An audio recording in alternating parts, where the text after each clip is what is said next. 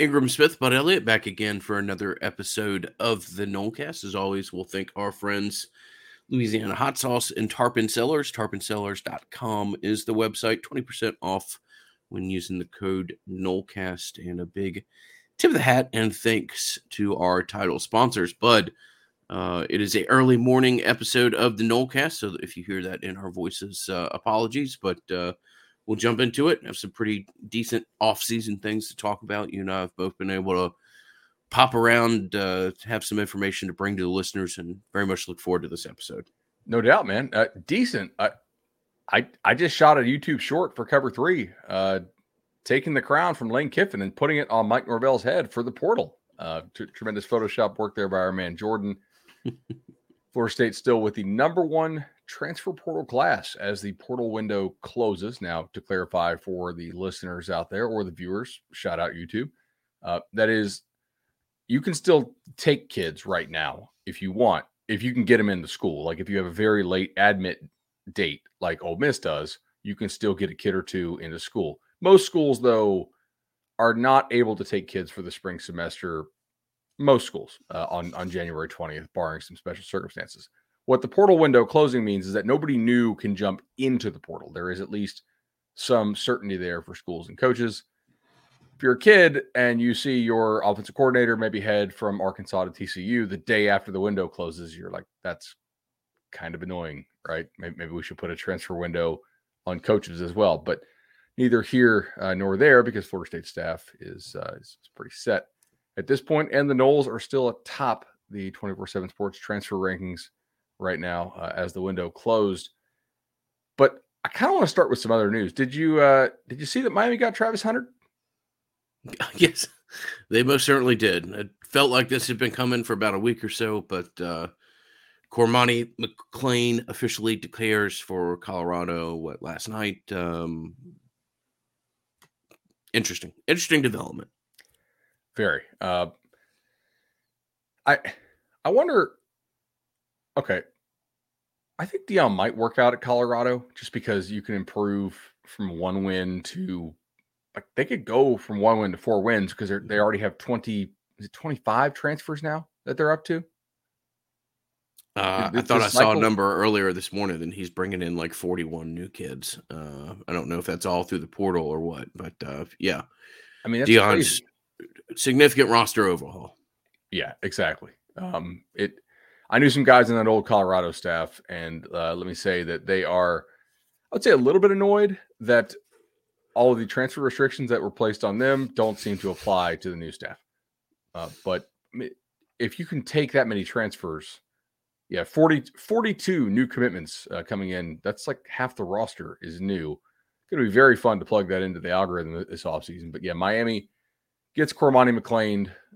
Florida they're not going to get Jaden Rashada. And if you scroll to the overall rankings, interesting exercise here. I'll actually do that right now. And you click overall instead of just recruit in the 2023 football team rankings. You do see that Florida is going to fall behind FSU, and Miami drops out of the top 5 without Cormani. So a little bit of kind of a whimper to the end of those recruiting classes. Still some talented kids, still some kids that, it's like, all right, that kid's going to be pain in the butt to face down the line, but the Noles are competing right there and are getting some really high quality kids as well. So I'm excited to see where this goes. And this is maybe the first like major dent in Miami's recruiting armor, right? Interesting. Very interesting. And it's just, how can I say this? Yeah, I mean it's a loss. It's a local loss, relatively speaking. A Lakeland kid that they had kind of more or less built their class around. Nice little moment where most of the college football world was more or less convinced that McClain was going to declare for UF, declares for Miami, gives them a nice coup and a shot in the arm for about 6 weeks, and then ultimately, or I don't know, maybe 10 weeks. I can't remember exactly when that was, but kid never lands on campus, pops up in Boulder, and as this fan base is familiar, when a kid is involved with Dion late, that's not always a great sign. So let me ask you a question. If you could have set the odds that the two kids that Miami and Florida were fighting over the most, Cormani McClain and Jaden Rashada, neither of which would land in the state of Florida, what would you have given me back in, let's say, like Halloween? yeah, I would have said the number would have been probably less than 3% or something like that. I mean, and that both. I mean, Cormani. I don't know if I would fully label Cormani like a black eye. I mean, it's a tough look for Miami and some of the people surrounding their recruiting efforts. But look, that happens. You go after big kids decide to go elsewhere. Obviously, the Florida situation is a little bit of a different gravy, so to say, and I just have to see and watch, and there's some rumors out there that that's not just a Rashada specific issue as far as some challenges that they're having right now, and we'll just have to see whether or not that's the case or whether or not that spreads to other players.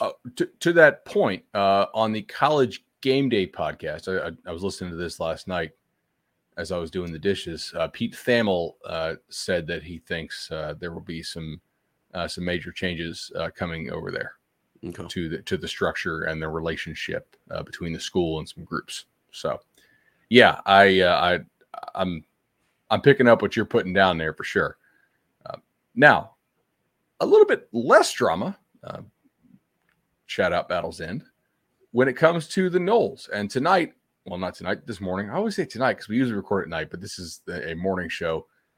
We want to talk about morning show. Very morning show. A morning show so early that I woke up numerous times throughout the evening because I was afraid I was going to sleep through. Dude, I did too. I slept like crap last night. I don't know what in the world. I just maybe I'm getting old. I know I'm getting old, but I mean, I usually sleep all right. And so I broke this down into 3 categories, right? What did you lose to the portal? What did you lose early to the draft? And then what did you get out of the portal? What might you still need? FSU, the only guy, and I didn't waste my time going through all these kids who jumped in the portal to go to, like clearly lesser programs, right? That's just attrition that guys on your roster aren't. The only guy that jumped in the portal that I think you legitimately are not will miss, but could miss, can we label it that, is Malik McClain, who went to Penn State. I think everybody else, the retention job done has been really good. And it obviously not an inducement, but if you did not have NIL opportunities, how many kids do you think would have transferred off FSU's roster if they had like just an average ACC level NIL operation? Because I'm going through some of these programs we're going to get to, and some of these schools lost a lot, man. Yeah. Hard for me to answer this question without sounding very self-serving, but a decent amount.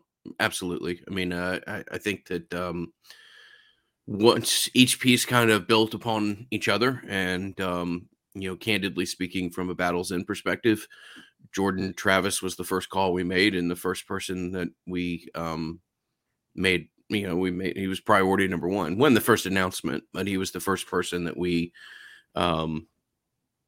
got to a point where we were comfortable that he was going to return. Huge marketing value, obviously, for a guy. Incredible. Was going to be an NFL pick. One of the more marketable players in college football next year.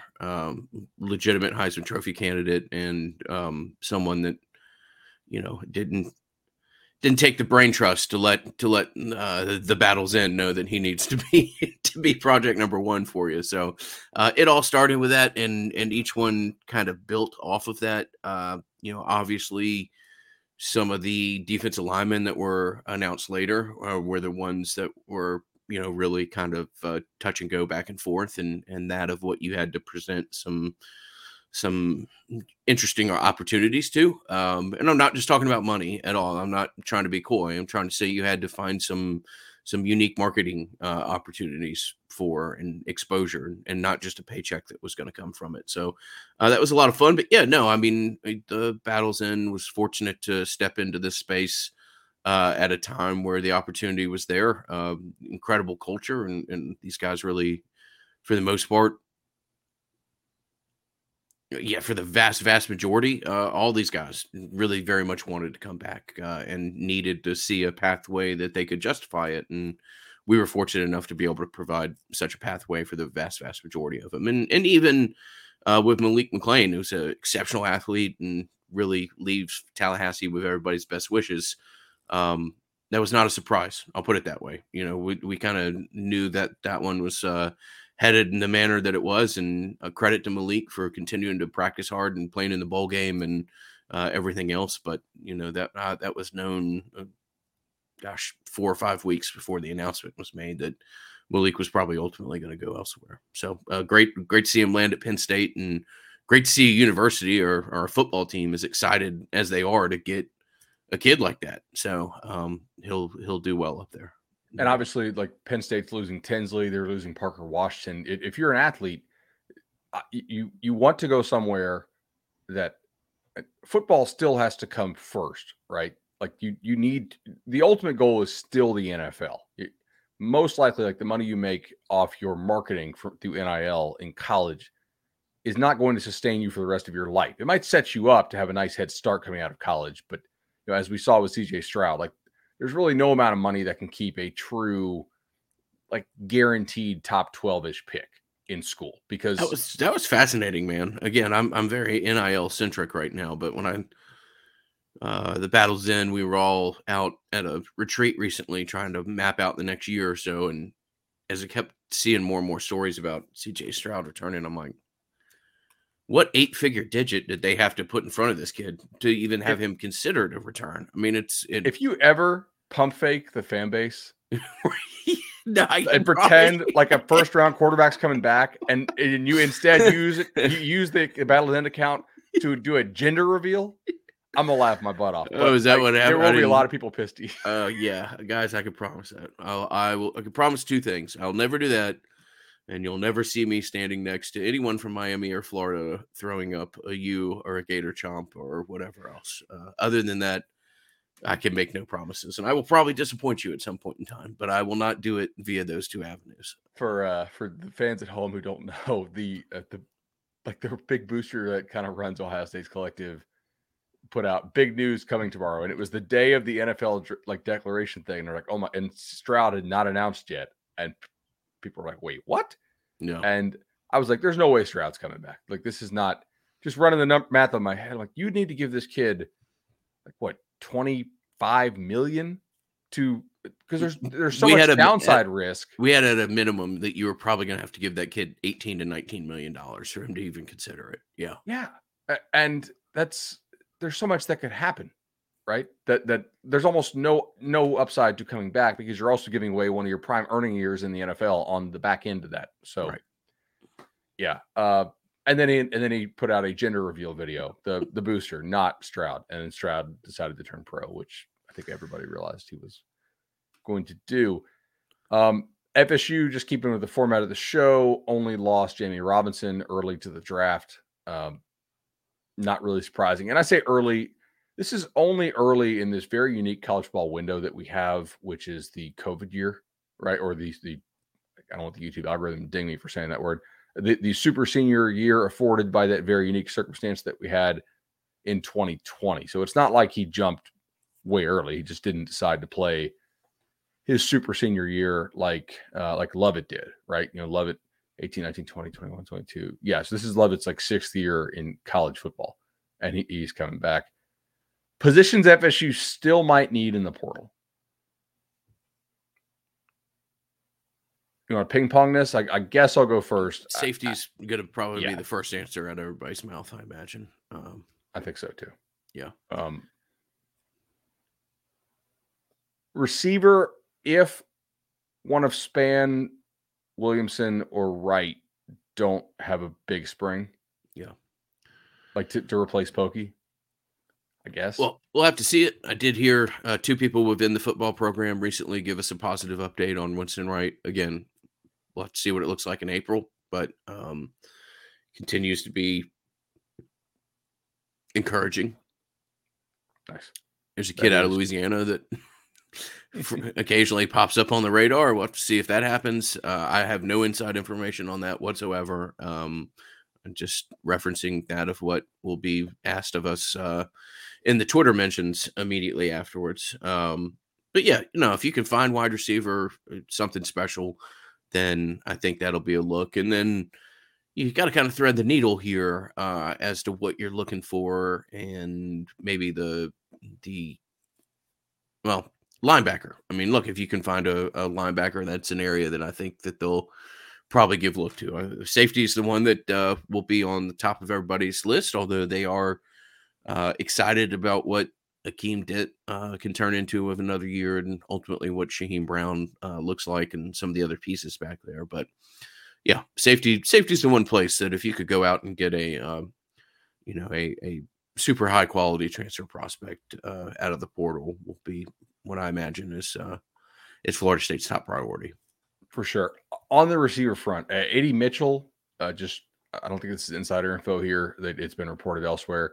He has a kid in Texas, and I believe his girlfriend or her relationship is also back in the state of Texas. So okay, if I had to put my money on it, I would bet on him going to Texas with USC being second. Like, that's the Georgia receiver who really kind of tore up their defense in practices, if you believe the insiders there, and missed most of the season due to kind of a lingering injury, and then played in the playoffs and was damn good in the playoffs for Georgia. But was damn good in last year's playoffs as well. Yeah, Mitchell's exactly. a ball player. So interesting to see where he lands. Yeah, from a Florida State perspective, I haven't even heard that name mentioned. But yeah, I know we got a couple mentions of it on socials, and I was like, I think that's probably Texas, just because of the family stuff. So interesting. Okay. All right, let's dive into some of these opponents. That I wanted to wait on doing this until the portal window closed to see who else they would lose. Obviously, these teams can still pick up players if they have a very late enrollment date, or if they're on the quarter system. I did not Google all these teams to figure out who is on the quarter system and who is not. But LSU, for the portal, man, everybody who they lost, I wrote as downgraded in school quality. So much like the Noles, basically everybody lost to the portal went down in quality. That's probably a pretty good sign of program health, that LSU seems to be on the rise, much like FSU is under Brian Kelly. To the draft, the guys they lost early: receiver Keyshawn Butte, who had announced he was coming back, and then some interesting stuff, and then it is announced that he is going to the draft. Receiver Jeray Jenkins. Now, like, reading all the LSU material, they feel pretty good about receivers still. Malik Neighbors is the number one kid coming back there, who I know they feel really good about. But still, that is two of your top three receivers to lose, and you open with this ball club, so that's better that they don't have Butte than not.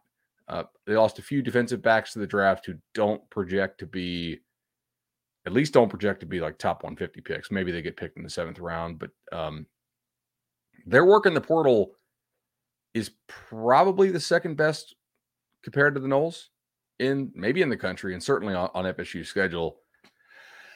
I'm going to take a deep breath to read this list. So they got Omar Spates from Oregon State, one of the best linebackers in the portal. They got 5 defensive linemen. Obi Agufu from Texas, Jordan Jefferson. I think that's actually a guy who will play a lot for them from West Virginia. They took Jalen Lee from Florida, which is an interesting take. Obviously, there's some prior relationships there. I don't know that Florida was super sad to see him go. Paris Shand from Arizona, and Braden Swenson from Oregon. And then they also took 4 corners, and this is a pretty nice haul, a corner. I got to give the Tigers credit for this. Obviously, they were competing. They were competing for Cyprus, right? Along with USC and a few others. FSU beats them out for Cyprus. I would say they were the main competition for Cyprus. Yeah. Was Ohio State in on that one too, I think? Ohio State was involved. Tennessee, Auburn, LSU. A lot of teams. Everybody wanted that kid. Huge get there. But at the battle's end, he is going to the Noles. So corner, Denver Harris out of Texas A&M, obviously a super high upside guy. also had some problems at A&M, pretty well documented. Zy Alexander from Southeast Louisiana is a kid that I know a lot of staffs liked quite a bit, and 24/7 actually put a 92 transfer grade on him. So one of the higher graded DBs in the portal. Shout out to LSU, I guess, for scouting their own backyard and going down to the FCS level to get that kid, much like FSU did last year with Jared Verse, except Albany is not really an Noles backyard unless you count snowbirds, I guess, right? Deuce Chestnut from Syracuse and J.K. Johnson from Ohio State. So if we look at like attrition here, this is a pretty nice job by LSU of throwing numbers at. I don't think defensive line was a problem. I just think that defensive line depth was a problem. I still expect FSU's defensive line starters to be, I'm trying to think here, probably the best D line you face all year, right? Mason Smith is coming back from injury. I mean, Alex Atkins' group right out the gate is going to have a big challenge in Camping World Stadium. At defensive back, they did need to remake that room, and I think they've done a pretty nice job here. Like this is good work by the Tigers in the portal. Yep. I will tell you one other thing about internally, the roster, just some feedback that I got recently. I asked an expert on somebody that had surprised them as far as what they've thought of recent additions to the staff, and was a little bit surprised and optimistic about their answer. But before I get to that, I'll tell you guys to ask an expert, Shannon Young, as to how best go through the home loan process. We've been fortunate enough to work with Shannon for 4 or 5 years now. Bud's worked with him twice. I am in contact with him on a project myself as well. 844 FSU loan. Shannon Young, best person in the business. Chad, no larger Florida State fan. 2 great Noles supporters of the Nolecast. Thank you so much for the feedback and leadership that you guys have given us over the years. So I asked about just what people's impression of some of these guys have been early on campus. First name that came out of the mouth was Keandre Jones. Has been really impressive so far, which I was that was not who I had in the back of my mind as to who was going to be the answer. And that is a guy that's going to engage pretty directly with some of these defensive linemen that you were just talking about potentially in game one. So it's an Auburn kid that you knew had some nice physical ability out of West Georgia there, if I remember correctly. But a guy that has come in and impressed so far. So just another little piece of information that I'll share with you guys.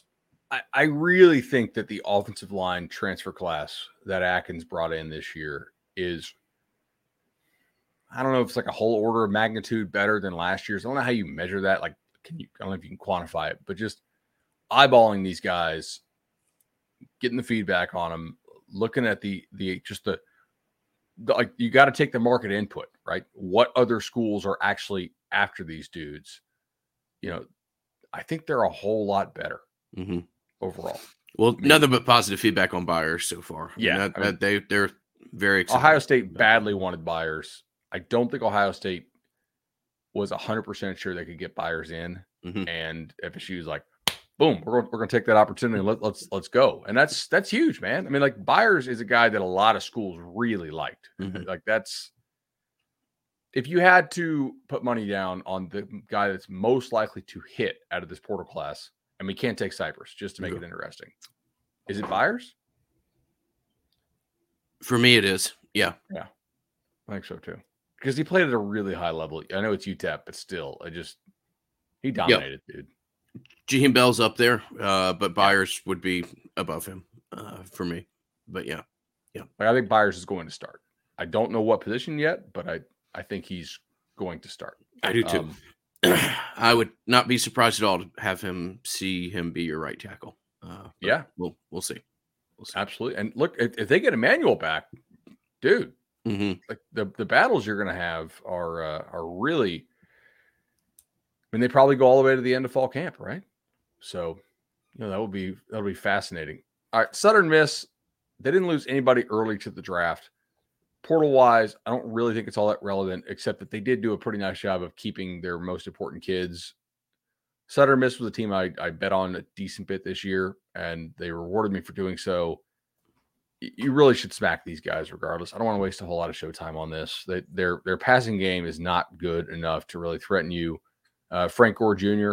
is obviously Frank Gore's son, very good back, and they have a pretty damn good defense. They did just lose their DC to go be Bama's either safeties or inside linebackers coach. And I would say Will Hall at Southern Miss, the coach, is somebody who I think will be a legitimate coach down the line somewhere. Like he'll get a Power 5 job at some point. Who was Southern Miss's DC? Shoot, I forgot the guy's name, but he did a pretty nice job with him. But Saban just hired him to be not the DC at Bama, but a position coach, which I think is a phenomenon we're going to start seeing across the sport too. Is like some G5 DCs leaving to be position coaches at P5 schools because the money is just different. I mean, like Southern Miss can't pay $750 for a DC. Bama can pay a position coach $750. Pretty easily. The apex of the P5 is a totally different landing place than anything in G5 as a coordinator. Exactly. All right, Florida. This is a long list to the portal. Josh Braun, who I do think is potentially a loss. Now, maybe the Gators didn't think he was a loss at the time. This is offensive lineman who went to Arkansas. The Noles kicked the tires here. But given the fact that UF also lost Ethan White to the portal, I don't think he's announced anywhere yet. And Michael Tarquin to the portal. They're starting tackle. He's going to USC. I think the Braun piece might hurt because now Florida's offensive line depth is certainly injured a little bit. Trent Whittemore to UCF, not a guy that you want starting for you if you're Florida at peak efficiency. Not really sure Florida is at peak efficiency. Avery Helm, the corner, is going to TCU. Dejon Reynolds, another receiver, flashed a little bit. I don't know if that's a huge loss. David Reese, linebacker, didn't play a whole lot. He's going to Cal. UCLA took Cal's best linebacker, so obviously the Bears had a need. Jalen Lee, we already mentioned, going to LSU. DeJuan Black is not really a loss in terms of like a guy who was playing a lot for them, but I guess the potential of DeJuan Black making an impact at UF is now gone. And Trevez Johnson, safety, who's going to Missouri. I don't think Trevez Johnson is a huge deal for them if I'm kind of handicapping their roster. However, to the draft, they did lose 4 guys. Anthony Richardson, probably going to be a first-round quarterback. Obviously, they're big offensive lineman who's the consensus number 1 guard in the country for the draft. So FSU got a nice taste of just how good that kid is. Javon Dexter, who I think is a pretty big loss for them at defensive tackle. Richard Goriage, who's also a starting offensive lineman for them. And Rashad Torrance. Florida's offensive line next year, I think will take a step back. I mean, if you lose the best guard in the country, consensus in the draft, that's a problem. Goriage was a reliable-ish starter. I think Barber was probably their best tackle by talent. He was a redshirt freshman. He'll be back, but you do lose 2 other starters. So you're losing like 4 starters and 1 of your backups. Like that's kind of a problem. Guys who they gained out of the portal. Here's where I think UF's kind of lacking a little bit so far. Graham Mertz from Wisconsin. Clearly not their top choice. If UF fans tell you that Mertz was the guy they wanted all along, they are lying. Like there's no way. Maybe he works out, but not like he was nobody's top choice if you're an SEC program. Mm-hmm. Taraji Mitchell from Ohio State. He's got an 87 grade at linebacker. I don't know how much he's going to play. We'll see. He was once a pretty highly rated recruit. Didn't really get on the field a whole lot at Ohio State. And Ohio State's linebacker room, it wasn't full of studs, man. So I don't know what that says. Damian George from Alabama, not a guy I was high on as a recruit at all. And didn't, he got on the field at Alabama and they almost lost the Auburn game because of it in 2021. Like that's a lot of, he's huge. And maybe the Gators will get him right. Now, Micah Mazuka, the kid from Baylor, is a kid I actually do like a lot. I think that's probably a pretty good get for them at guard. So not everybody Florida takes is underwhelming. Cameron Jackson, big D tackle at Memphis. Interesting that they decided to go after him. They're pretty desperate for interior defensive linemen at this point. I think he could be a good player for them. And then Deuce Spurlock from Michigan, linebacker. So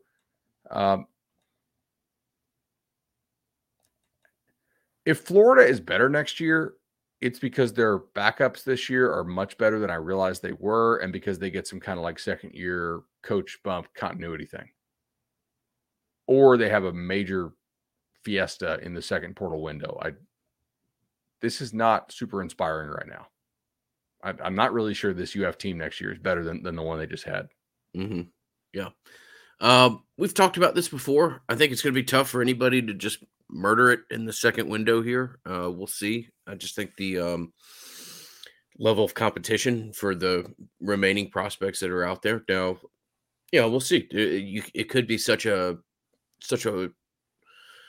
um, flood of talent of kids who decide to enter the portal. Kids as recruits in 2020 or previously didn't have NIL, or even the first year of NIL wasn't really all that well put together as far as compensation that kids got. So, maybe there'll just be such an influx of quality players who decide to enter the portal that that the second window is a different type of opportunity. But I would be surprised by that, and I do think that you're going to have to fight some pretty pretty aggressive battles to win the the higher end pieces that do make their way in the second window. But nobody Yeah. knows for sure about this space. Everybody's making as good of an educated guess as they can, and that's just my personal opinion.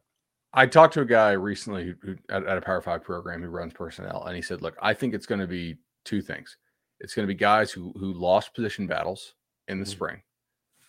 Which is And then always what that window, or which right. is always a big piece of that window. And guys who didn't or who were not able to work out NIL deals at their schools, who were told like, hey, like give us a little bit of time, we're going to get an NIL together, like we'll set you up for the coming season. Mhm. They still don't have it.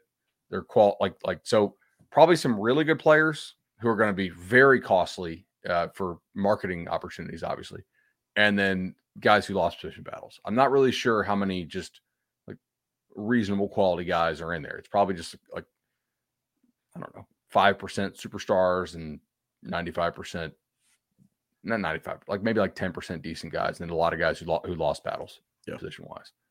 And you'll probably see some dudes for the Knowles transfer out who got a little more clarity on their position post spring. And if you're the fifth scholarship tight end and you've been on the roster for 3 years, or offensive line, right, potentially, or wherever. So, just something to watch. All right, let's go Boston College.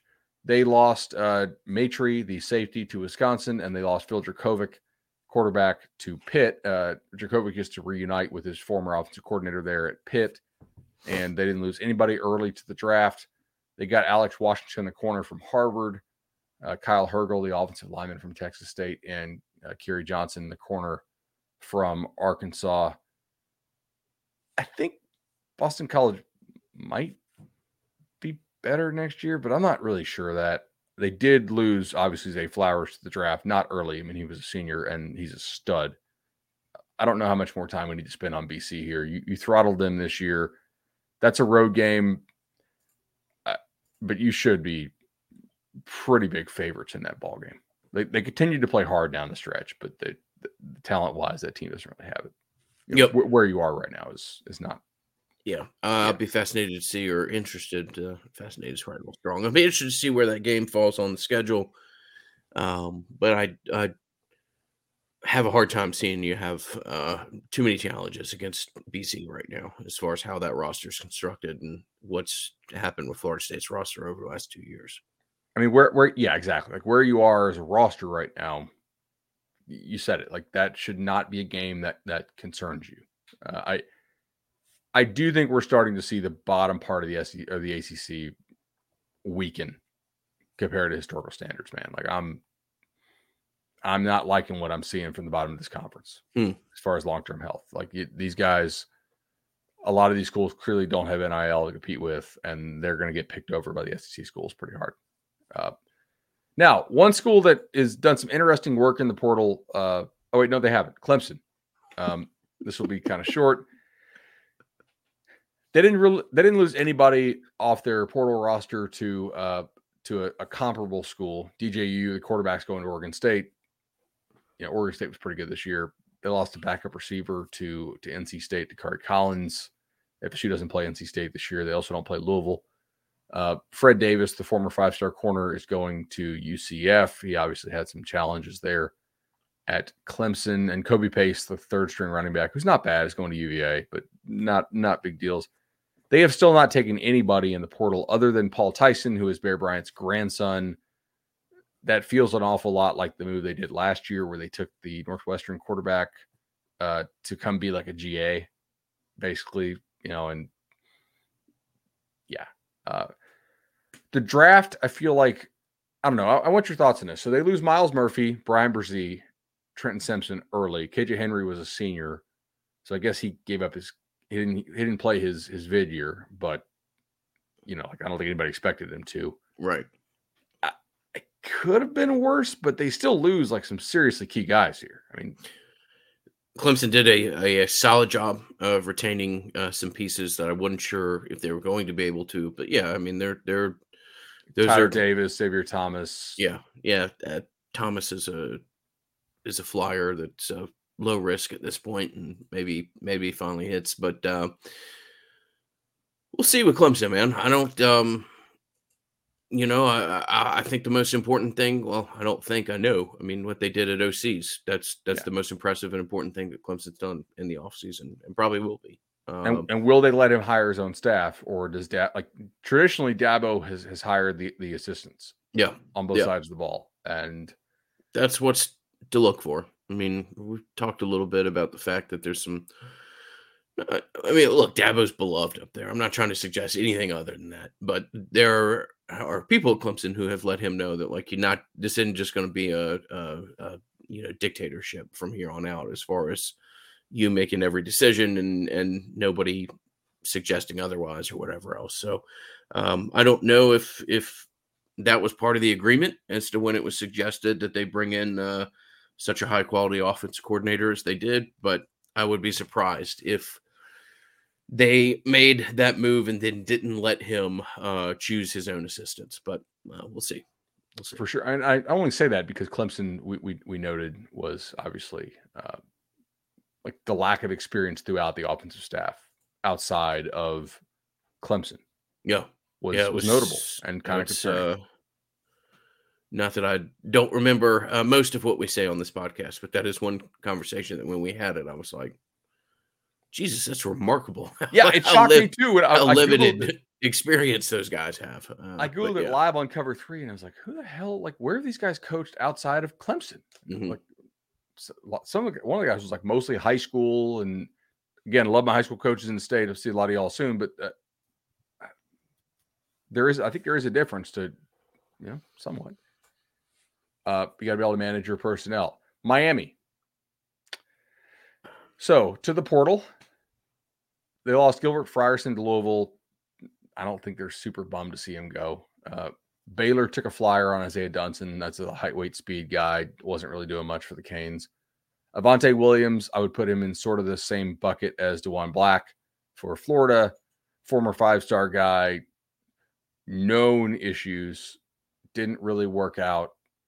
Going to a lesser school, maybe he hits. It's not really a huge loss. It's just you lose the potential of the guy making an impact for you, right? Trying to think of somebody recent like this, but I'll never mind.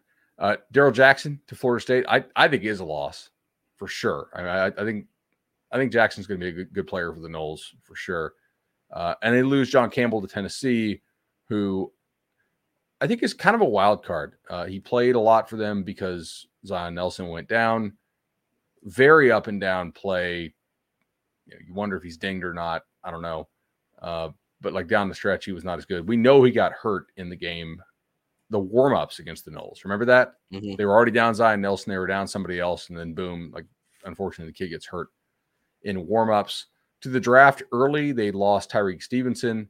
They did do a nice job of keeping Zion Nelson to come back, which makes sense because he was hurt most of the year, hurt his draft stock, so he's going to come back. That's their starting left tackle.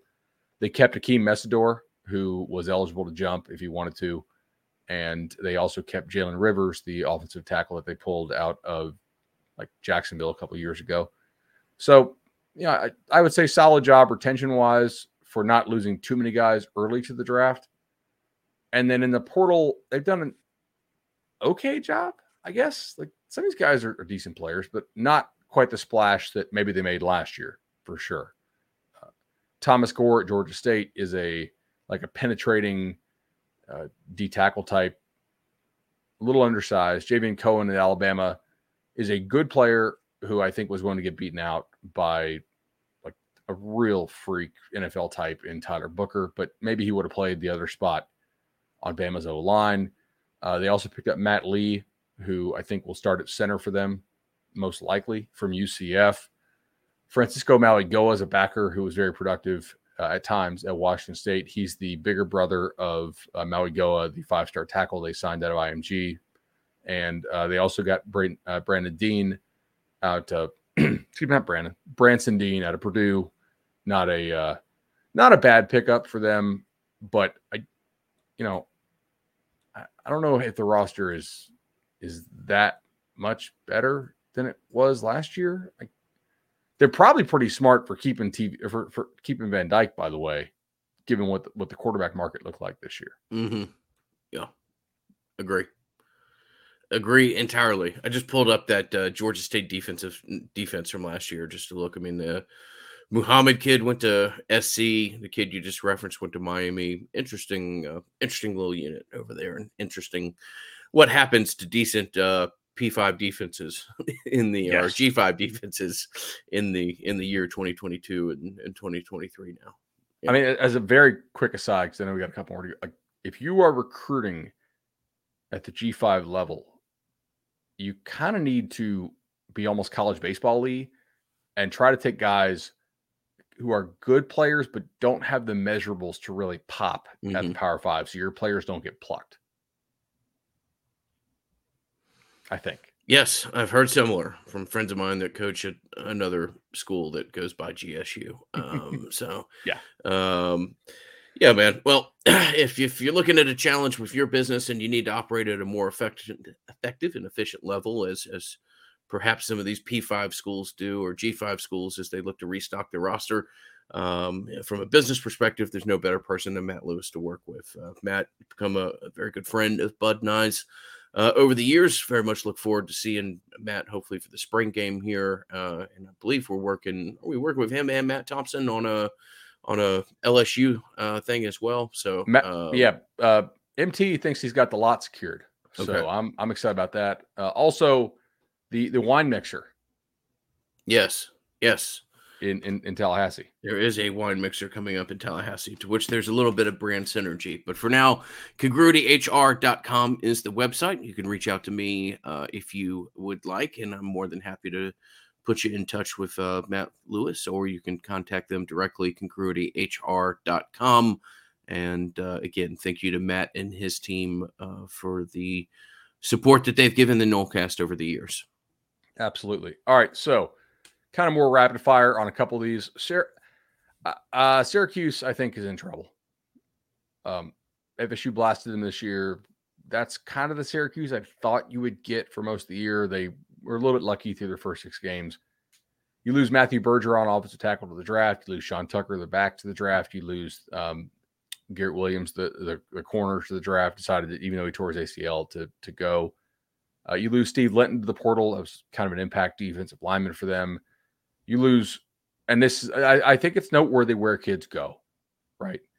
You lose Deuce Chestnut to LSU, the corner we already mentioned. You also lose Jihad Carter, your other corner, to Ohio State. That's a tough one, man. Yeah. Okay. To be Syracuse and losing like high profile guys who, are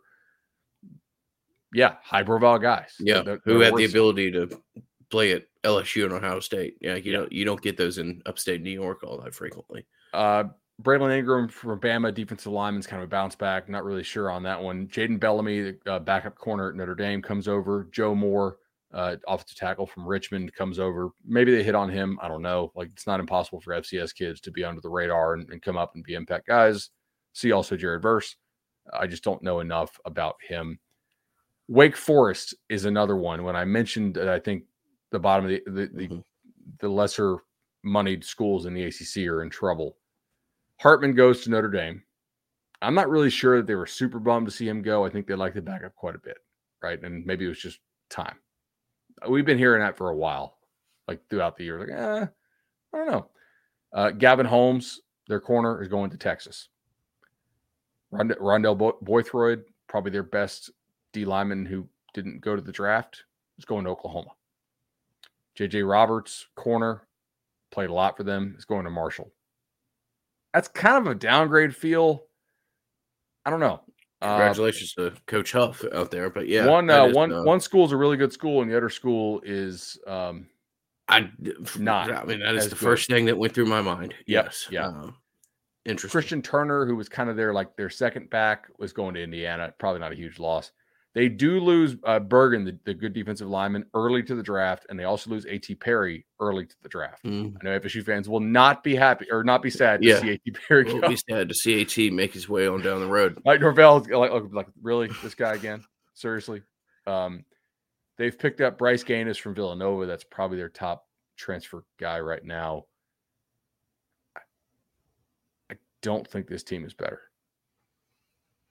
No, man. I mean, I think that's you're losing guys to Texas and Oklahoma and Notre Dame, and the best representation of what you're talking about is. It's going to be tough, man, and I wonder if this doesn't give some of these schools a little bit of a preview and perhaps make them reconsider some things as far as conference expansion goes. Some revenue sharing stuff. Well, revenue sharing, or just a realization that, like, hey. This football, I almost said a four-letter. This football-ish is kind of getting away from us, right? Like we just can't do it. So let's stop acting like we can. And a whole nother. I'm. I don't mean to take a podcast that we're already 46 minutes into down the conference realignment conversation, but I just have to think that that's probably instructive for some of these schools. I agree. All right, so Duke is on FSU schedule. You get Jake Hornibrook, the offensive tackle from Stanford. They took Al Blades from Miami. Okay. Miles Jones, corner from A&M. My guess is Elko liked him when he worked at A&M. Mike Elko is the new coach of Duke, if you guys don't know. Had a pretty nice first year. Improved team, and they also had a little close game luck to go with that. They took offensive lineman Dustin Hall from USF. Fine. Duke's a hard place to get transfers into, obviously. They didn't lose anybody early to the draft. They do have a couple of offensive linemen who graduated who are looking like that they will have a chance to play professional football. So my guess here is off a Duke roster. That's probably impactful. And they didn't lose any transfers off their current roster to other P5s. So we could probably move on to Vatek here. I don't know. Duke is Duke. I hate it when people say this, but if you could buy stock in a program, I would consider buying some in Duke. Yeah. I like where they're going long term. They've got a ton of money. They made an investment in the coach that they just look. I'm not going to say they're going to beat Florida State next year or something like that, but from a 3-year window, I would short the hell out of Wake, and I'd buy as much Duke as I could if we were talking from a financial perspective. Agreed. Like, they still have the admission standard stuff that is tough, but I do think they also have the issues, or not the issues, but I think the days of Duke going like 3-9 are probably over. Mm-hmm. I think Duke seems to care. All right, Vatek, really bad team this year. Did not get quarterback right. So they don't lose a whole lot portal-wise. North Carolina took one of their corners, Chapman. Okay. North Carolina really lost a lot of key pieces on their defense, and they finally fired Dre Bly, which it's like, something Titanic. Caleb Smith, receiver, going to Notre Dame, somewhat of a loss off a receiving core that was pretty bad. It's early. I'm trying to find the words on the Titanic piece, but guys on that former staff who were like, hey, I really can't coach here because the DBs don't know what they're doing. Kind of look vindicated, I would say, off UNC.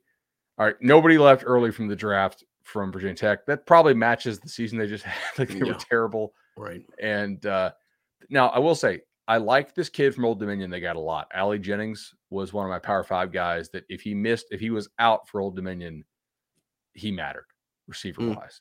So he's a dude. They took backup Baylor quarterback Kyron Drones, pretty athletic kid. They want to run the quarterback a lot in that offense, so we'll see how that works out for them.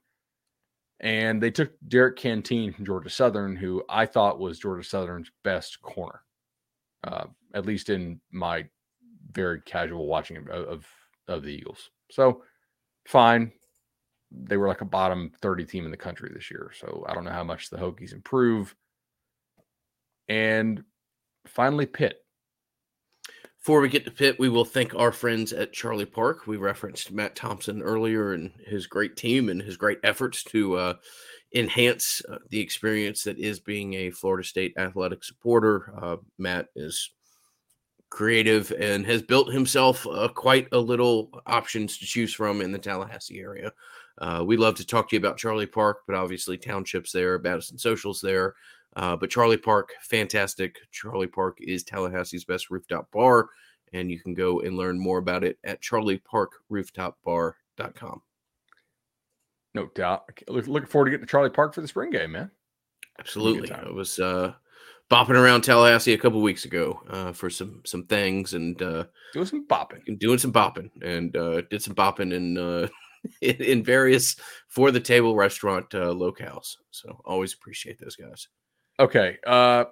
They lost John Morgan, the defensive end, I believe, to Arkansas. This is Pitt we're talking about. Pitt had a kind of a disappointing season because they just didn't elect to play offense. And they followed up their ACC title game or ACC championship with a little bit of a step back, but their defense was still really damn good. They just didn't play offense at the same level. I'm not sure the defense is as good next year, even though I really trust Narduzzi as a defensive coach. They lose a lot to the draft, man. This is probably a good time to catch Pitt. Izzy Abaconda, their running back, is going pro. I mean, they're running like 30 times a game, so that kind of makes sense. Tread on the tires, etc. Brandon Hill, their safety, decided to go early. Kalijah Cansey, their good D tackle, decided to go early.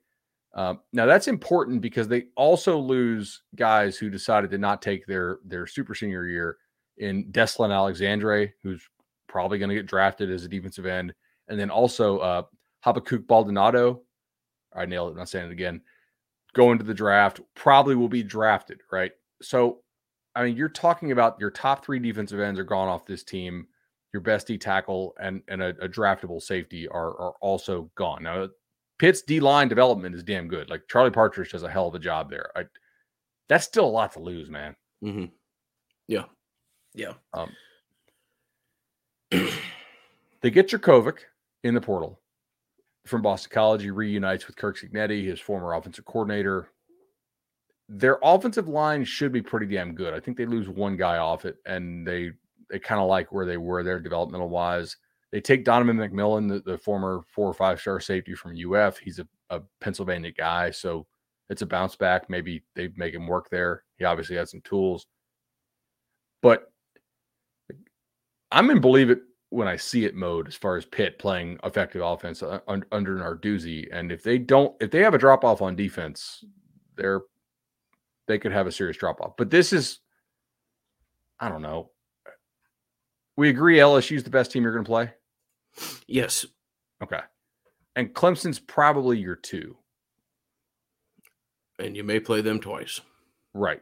So Pitt is somewhere between the 3rd to the 5th best team you're going to play, I think. Maybe 3rd to 6th, depending on how things shake out. Yeah. Like that's one we'll preview like in depth. I mean, we'll do all the previews, but like Pitt's the one like, okay, maybe they got some young studs on the D-line who are ready. We'll see how this offense looks. That type of thing. Yeah. If you opened with Pitt, maybe like LSU and then, non-con and then you take Pitt early. I think you take that, right? Before they all the new pieces settle in. If you're saying from a conference schedule perspective, so that people realize what you referenced there. Yeah, I would be fine with that. I mean, Pitt, it's crazy to think of the pieces that they've lost the last 2 years as far as the talent and where they've landed or where they're and how they played on Sunday this year. But yeah, I do think that this has been instructive. I also, not to piggyback off your point, but I think you only reinforced it, that this conference only has but so many players that can legitimately play football in 2023, and it's becoming more and more evident with each transfer window and recruiting cycle that we go through. So, no doubt, man. All right, quick recap for those who scrolled to the end of the video.